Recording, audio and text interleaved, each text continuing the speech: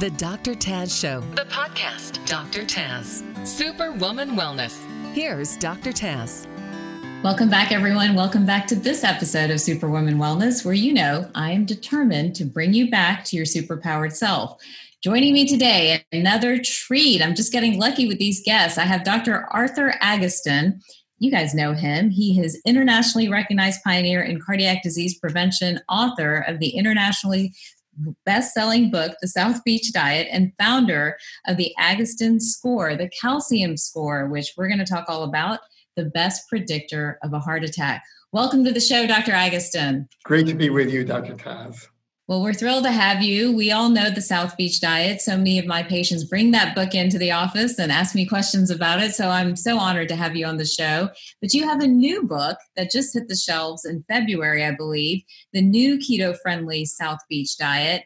I am so anxious and interested to hear about your journey and what brought you, with your cardiac background, into the world of food and low carb and keto, which, you know, many people, the conventional community in particular, would be very quick to shoot keto down. So tell us a little bit about how all this evolved and what's different from the first book to the second book that just released this February. Sure. I mean, it all started in my cardiology career, and I was interested in prevention. When I grew up, heart attacks were particularly common, still the number one killer by far. I was always worried that my grandfather died of a heart attack. I was always worried that my father would. And I was interested in prevention. And frankly, we didn't do a lot after somebody did have a heart attack. We just monitored them for abnormal heart rhythms, but didn't do much. And then in the 80s, I was interested in prevention, and the popular culture was just low fat. And we tried that with my patients. It didn't work initially. And then came the statin drugs. Right. And yeah, that could lower your cholesterol a lot.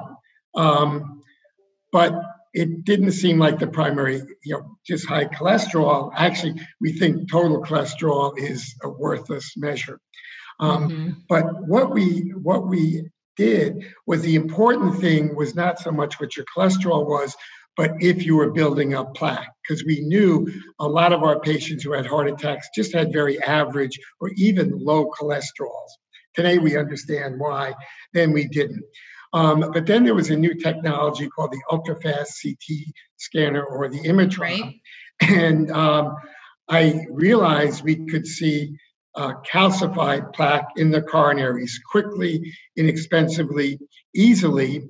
And we already knew that the more calcified plaque you had, the more total plaque.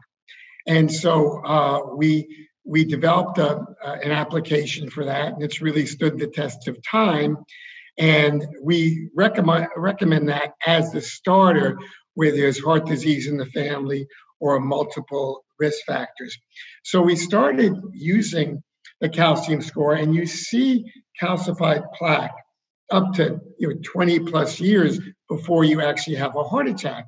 So we're seeing a lot of asymptomatic non-heart attack people with a lot of plaque, and a lot of them didn't have very high cholesterols. A lot of them did have what was just introduced by Dr. Reven as prediabetes in the late 1980s. And they had heart disease, they had a lot of plaque, but they didn't have very high cholesterol. And we realized that was all due to diet. The low-fat diets of the national guidelines, we knew didn't work.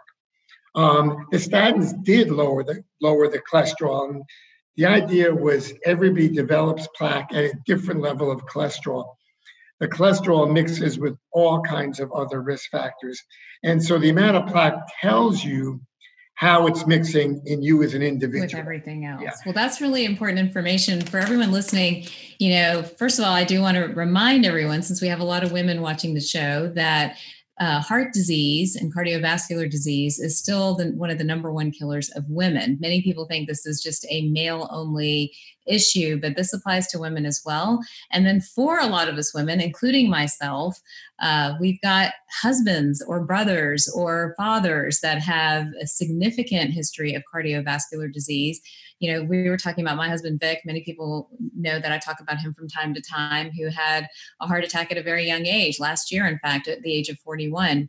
And kind of navigating that journey with him and sort of the trauma that he went through, because he worked really hard to adjust his diet and lose weight and do all these different things that he thought he was doing right, to only have a heart attack literally a year or two into that journey. And that has been, I think, confusing for him. He's come out of it. We're, you know, a year out from that journey.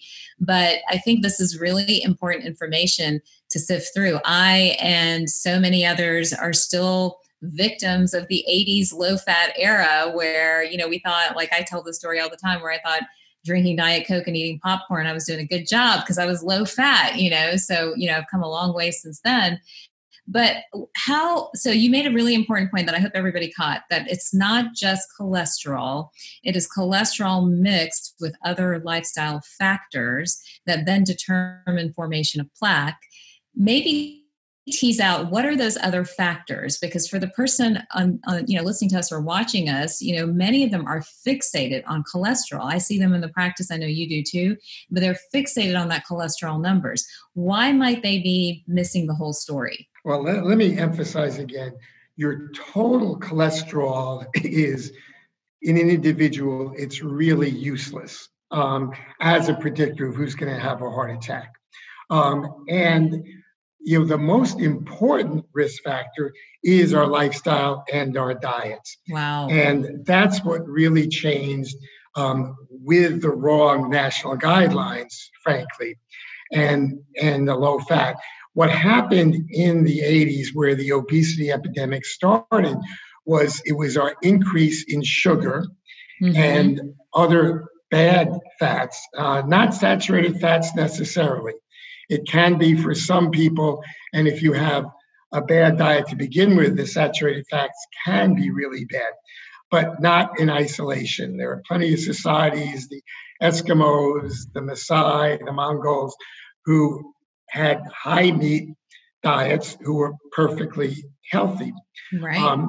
So the big thing is the lifestyle. What we've learned, though, is it's your tendency to increase insulin levels. And that happens by when you're eating the wrong foods. Processed carbohydrates, number one, is sugar. And when they said no fat, food tasted horrible. So how were food companies to make it taste better?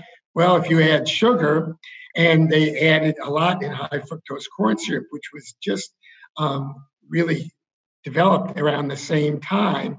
And that was hidden. So, you know, putting a couple of sugar lumps in a cup of coffee, like our parents and grandparents used to do, is not so bad.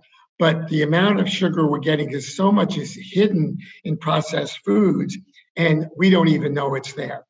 Wow. And that's what increases our insulin levels. That increases fat in our liver. It turns the sugar into fat. That produces fat that hurts our liver, our pancreas. It flows into the bloodstream and causes coronary disease. That's the number one cause of obesity, of diabetes, and all our chronic diseases, including cancer, including autoimmune disease. And so that's very important. But particularly for people who have heart attacks at young ages or bad family history, there are genetic causes. And if you have just one genetic cause, it's unlikely alone to cause heart disease. In some families, it does. Some people are unlucky, this is a small minority, that have many genetic causes where they can be lean, thin, and still develop heart disease. One happens in women a lot. It's called HDL dysfunction. And so some HDL is a good cholesterol, but it's not good in everybody. And so, in fact, in my wife's family, you talked about your husband, Mm-hmm. her father died at 51 of a heart attack, and it was due to this HDL dysfunction.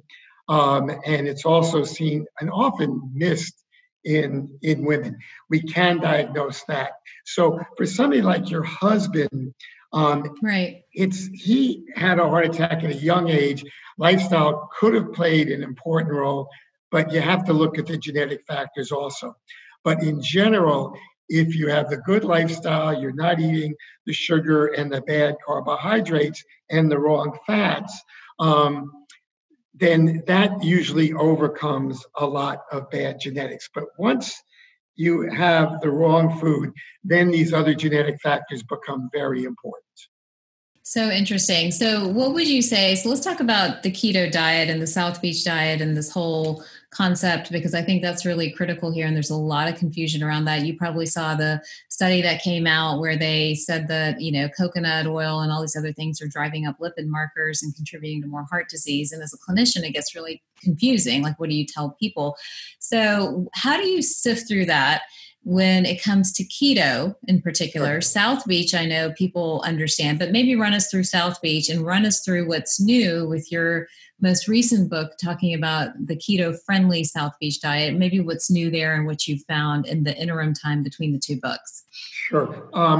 With the original South Beach diet, at that point, there was sort of the strict low-fat, Ornish type diet in Pritikin, and then there was a high-fat, the Atkins. And we sort of said it's the good fats and the good carbs. So there have been societies that have been high carbs. The Okinawans were famous. They had a lot of sweet potatoes, had rice, but they didn't have sugar and the bad carbohydrates, and they did fine. And then the high fat societies, they call the French paradox, where a lot of saturated fat, but not sugar and not bad carbs. They cooked and ate very well, and so they didn't have heart disease. And so it's really looking at the carbs that are good and bad and the fat that's good and bad. And so the new book emphasizes that, as the old book emphasized good and bad carbs, but we've learned more about each. So one thing we said in the first book was have frequent snacks that'll stabilize or frequent meals that will stabilize your insulin levels. We now know that frequent meals, every time you eat with some of the wrong food, it bumps up your insulin levels. And if you divide the number of calories you eat per day into many feedings, you end up with much higher levels of insulin, and we now know the cause. It's something called incretins, but we didn't know why in the early 2000s when we wrote the South Beach book, the initial South Beach. And so we've learned better ways. The other thing was the duration of the diet. We also often emphasize slow weight loss. And after 2 weeks, went from phase 1 to phase 2. What we've learned also since then is by eating the good carbs and good fats strictly, and even intermittent fasting, which is also new, or fasting, you switch from burning carbohydrates to learning how to burn fats. You really give training to your enzymes that can burn your belly fat. But it takes about a month or more to be able to burn your fat efficiently. And a lot of athletes have learned that now. A lot of the triathletes, even soccer players who are on low carb and persist, they have better endurance, better performance. And so the old idea of carb loading, that the night before the marathon, you'd have pasta and everything else. Right.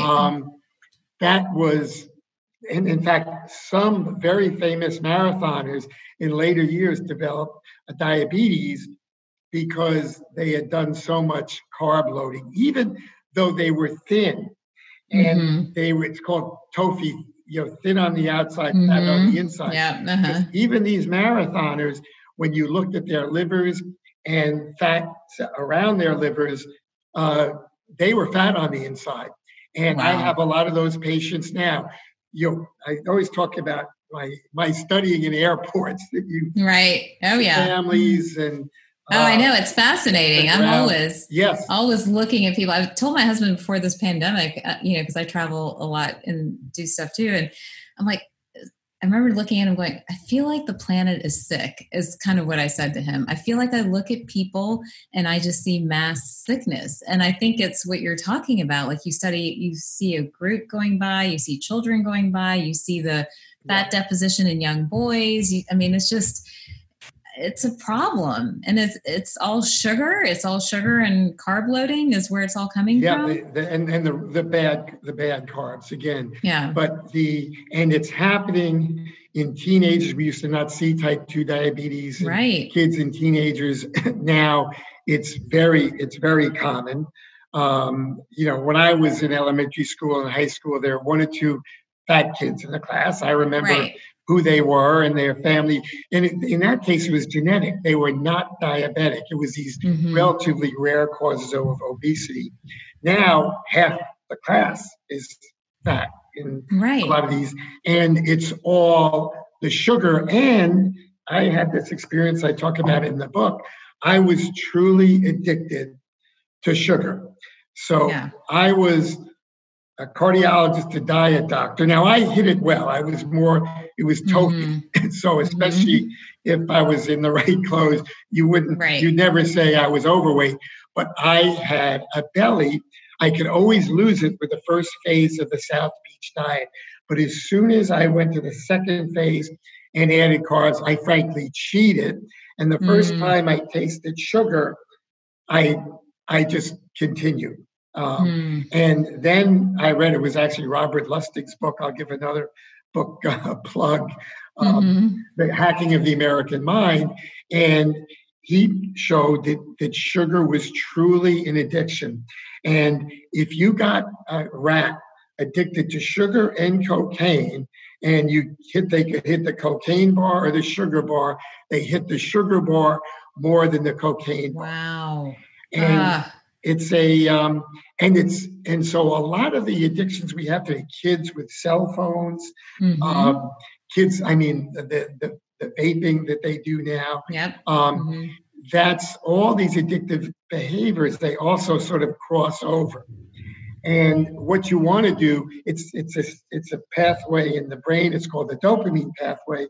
What you want to do is stimulate your serotonin pathway instead. And that's done by all the things I know you talk about all the time, family relationships, and all those good things that our parents and grandparents emphasize, family dinners together, those all stimulate the good pathway and suppress the bad dopamine pathway.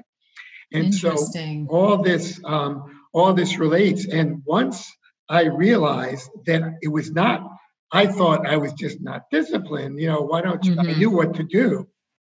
But once I realized it was a true addiction, it's now 2 years. I've gotten rid of my belly and I've continued to do it. And here I'm Mr. Diet doctor and cardiologist. And since understanding that, our success with our patients, with warning this, and they're not all addicted, but many are. And how do we make people realize that they may be addicted? Because so many patients come and see me or talk to me, and they promise me that, especially women, because there's so much hormonal stuff going on with women too at the same time, and they promise that they're not eating a lot of sugar, eating a lot of carbohydrates. What are some things they could be doing that they may not be conscious of, even myself probably, that we're just not conscious that we're doing, that is almost like a trained behavior that is just used to carbohydrate and sugar addiction? What are some things you notice? Sometimes they are eating frequently, and if there's any carbs, they think they're having minimal carbs. Sometimes it's too much fruit, believe it or not.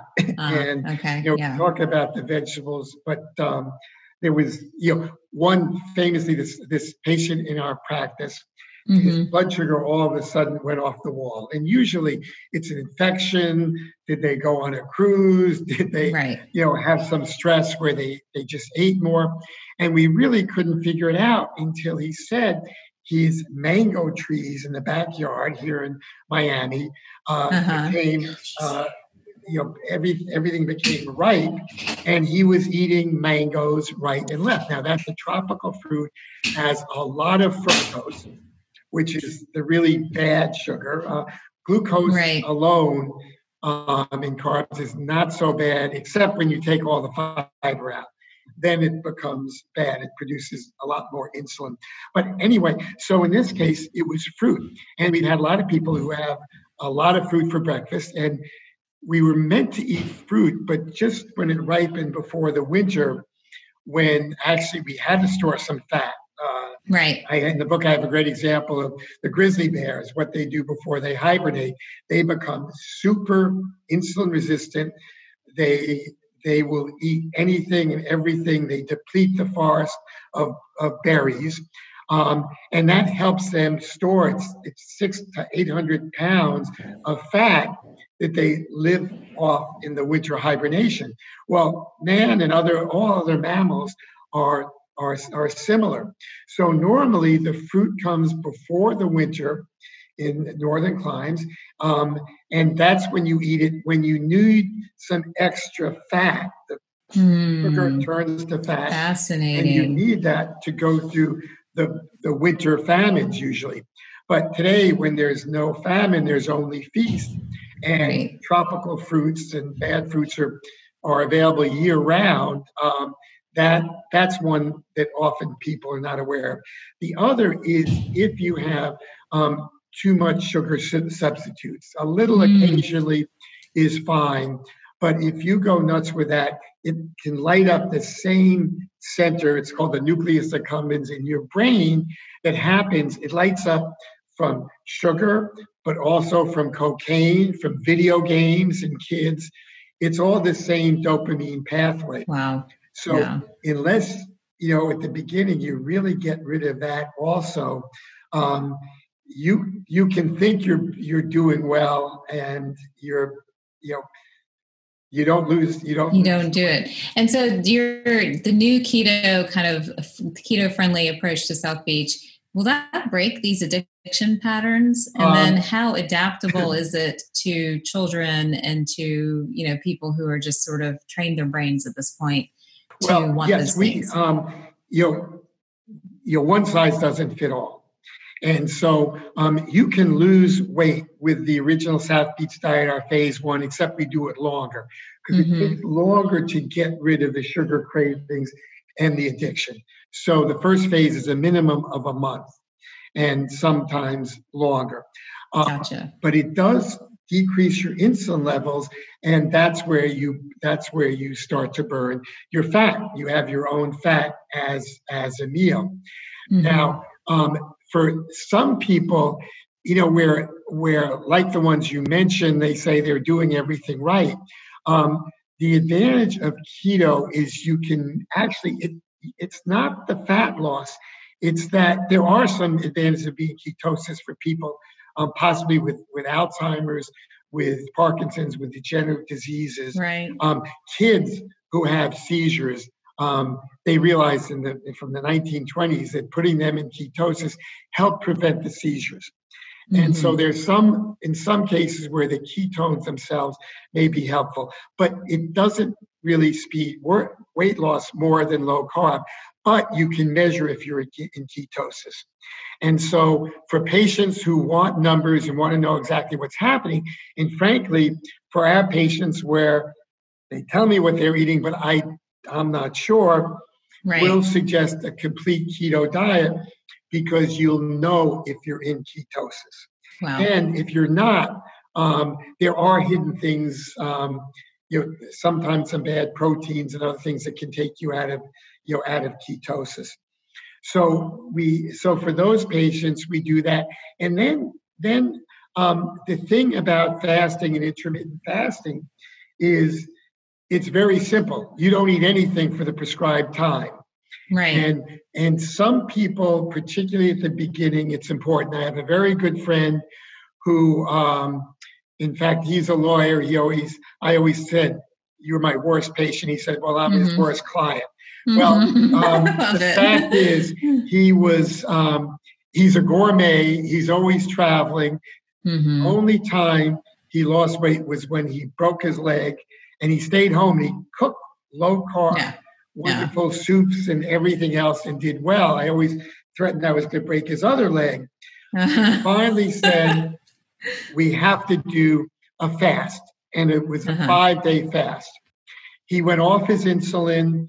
His blood sugars in a week came totally back to normal. And so for some people, it's almost all or nothing. And then if I say don't eat anything, it's hard for them to say, "Well, I just had that, I had that, something else." It's, And is fasting a part of the new plan too, the keto-friendly South Beach? Do you include fasting? It's with people as people need it. The problem, as I mentioned, that when you eat snack, even if it's nuts, even if it's good, if it has carbs, every time you eat that, you do get an amplification of the amount of insulin. And that's a little technical, but it's how it happens. But so by intermittent fasting and having your meal once a day or twice a day, there are very good studies now that you do improve, you do lose weight. And where if you're eating throughout the day, even if you're eating relatively well, you keep bumping up your insulin. One good example, and there are studies now there's a Dr. Panda who's done a lot of good studies on sort of circadian rhythms. And most Americans, unlike in the 1970s, they're what we call grazing, where you're eating really throughout the day. And I know when I was young, I never, that's a relatively recent term because we didn't used to do it. So when you're eating throughout the day and keeping your insulin levels high, you cannot burn insulin because the insulin is blocking the enzymes that allow you to burn fat. I'm sorry, I said insulin. You can't burn fat.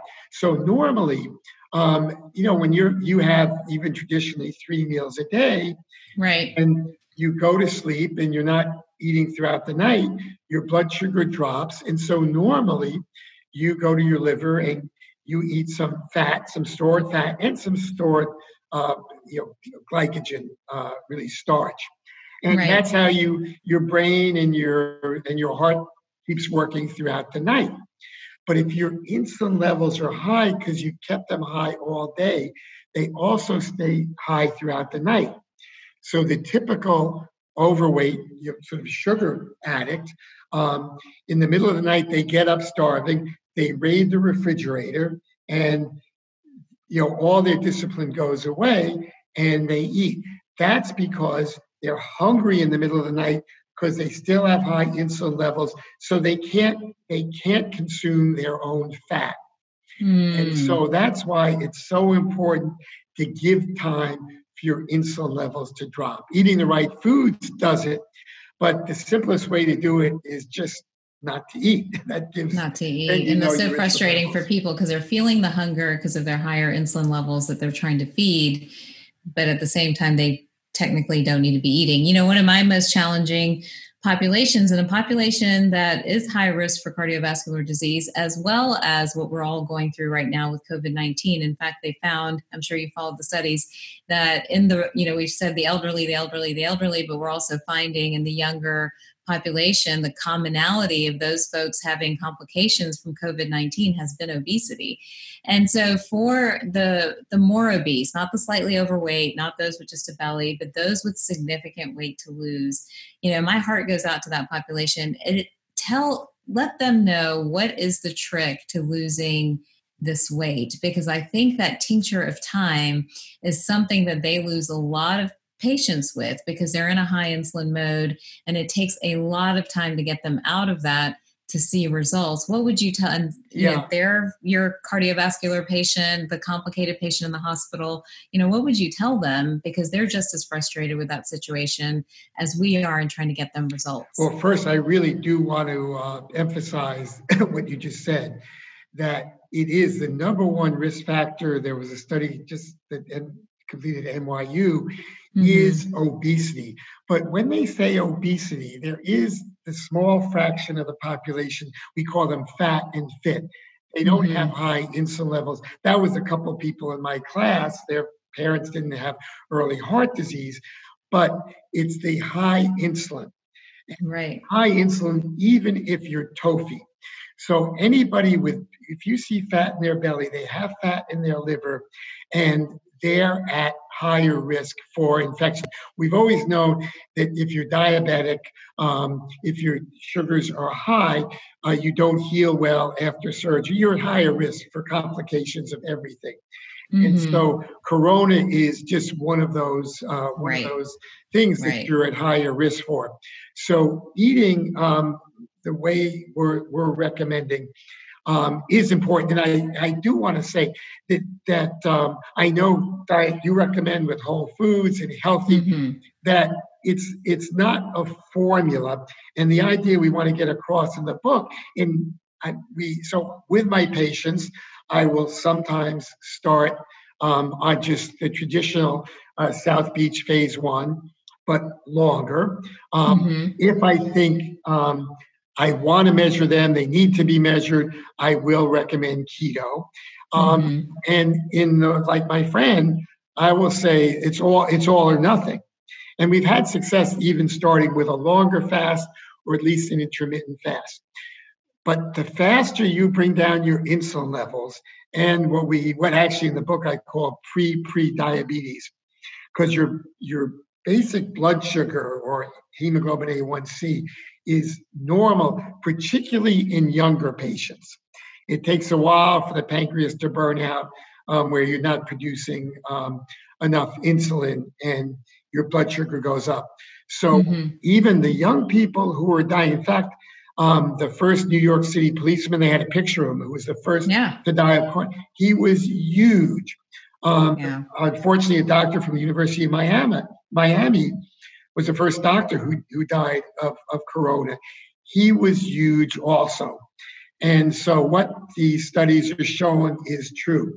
So to avoid corona, you want to lower your insulin levels, and the quickest is with intermittent fasting. And you can start by just skipping breakfast and having your first meal at lunch or after, and that, and then extend it. There's a hormone called ghrelin that goes up at meal times. And the best example, if it's your usual lunchtime and you find you're hungry, but you're super busy, you're concentrating on something else, and a few hours go by and you realize, hey, I didn't eat lunch and I'm not hungry. That's because this hormone ghrelin, it goes up for about an hour and then it goes down. So the hunger goes away.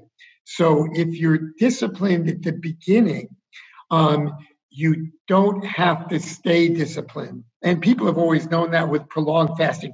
We're not, for the general public's sake, go out and take a prolonged fast. At least you can do that, but with somebody who's experienced working with those patients. And that's something we use occasionally. But for a day, the ghrelin hunger, that goes away in a couple of days.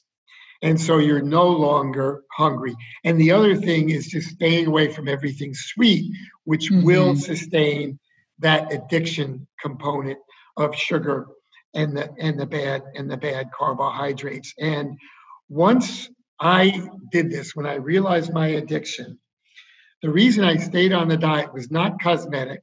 Some people ask whether I had a facelift or something, because you lose weight here also.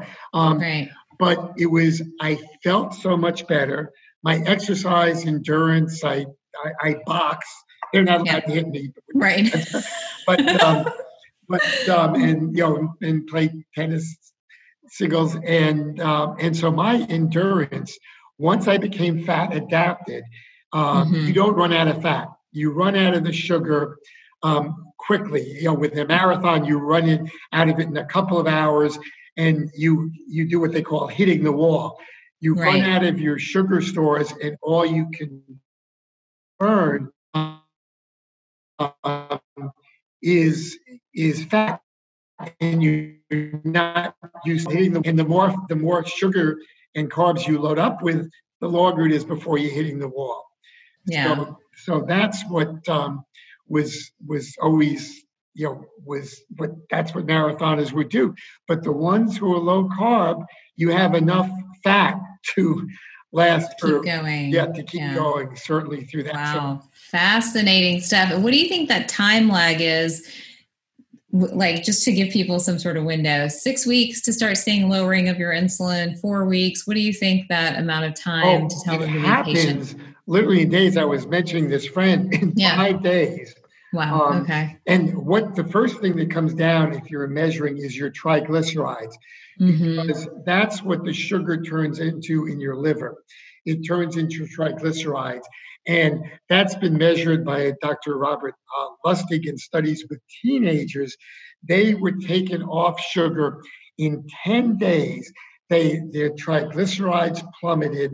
Their fat in their liver, which they measured with MRI, that came down. Their blood sugars, their insulin levels, everything improved. Now, to sustain it and get rid of the belly fat and not rebound, you have to go longer. But you get rid of the cravings if you're not having other sweets really, really quickly. And in general, you feel so good. For me, the energy, I felt I was thinking better. Stomach pains, irritable bowel type of things go away. The other thing that when you're grain-free, when you're strict, you're also you're unintentionally gluten-free. And and that's one thing I realized. In the first phase, patients felt so good, they never wanted to go to the second phase of our diet, which started in 2 weeks for slow weight loss. I thought that was because it was a fast weight loss they wanted. But, we had psoriasis go away, autoimmune stuff clear up, neuropathies. And I realized some of that was certainly the decrease in insulin, but some was because they weren't having excess gluten from the wheat and rye and all that. So it's a combination, but how consistently people feel better when they do it. And that's what sustains them for the long term. And that's what sustains me. And again, I would cheat. And as soon as, almost without realizing it, I would have a great a loaf of bread or something else. I'll have one slice. It's like the potato chip. And that breaks it almost. And that breaks it. And then for me, I can't stop. That's how. Wow. And I've so many patients tell me the exact same thing. And I see that over and over again. Oh my gosh. I just looked at the time. I could probably talk to you for another 2 hours. I have like a million more questions, but I probably should let you enjoy the rest of your day. But thank you so much for taking the time out to join us. And I feel like we didn't get to the calcium score, more about cholesterol, all this other stuff. But I'm sure you cover some of this in your book. Tell us a little bit about where we can get your book and how anybody watching today can connect with you. Well, at Amazon and all the usual places you can buy the book, and it's southbeachdiet.com is the website where you can learn more about the book and the diet. And perfect, excellent. Well, thank you so much. This is truly an honor. You are a wealth of knowledge and information. It's fascinating to hear all of it and try to piece it together over time and see how things have shifted and developed, and especially in the time we're in right now, where we're dealing with a global pandemic and we're learning day by day. I've been saying it, I'm sure you have too, but it's slowly clicking in the general consciousness. We're slowly getting into that awareness that it is our overall health that is ultimately going to determine our outcome with this virus and with the next one to come and the next one and all that other stuff. So I think it's such critical and important information to get our weight under control, to get inflammation down, our heart health where it needs to be, because it just puts us at risk for so many other things. And that's true for men and for women. So thank you so much. Okay, my pleasure. And it was a pleasure meeting you. And yes. You're on the right track, and including how to prevent corona. Keep your thank you well, by eating right and exercising. Definitely. And for everybody else watching us today on Superwoman Wellness, thank you for joining this episode of the show. And remember that we are on Spotify as well, so you can rate and review it and share it with your friends. I will see you guys next time.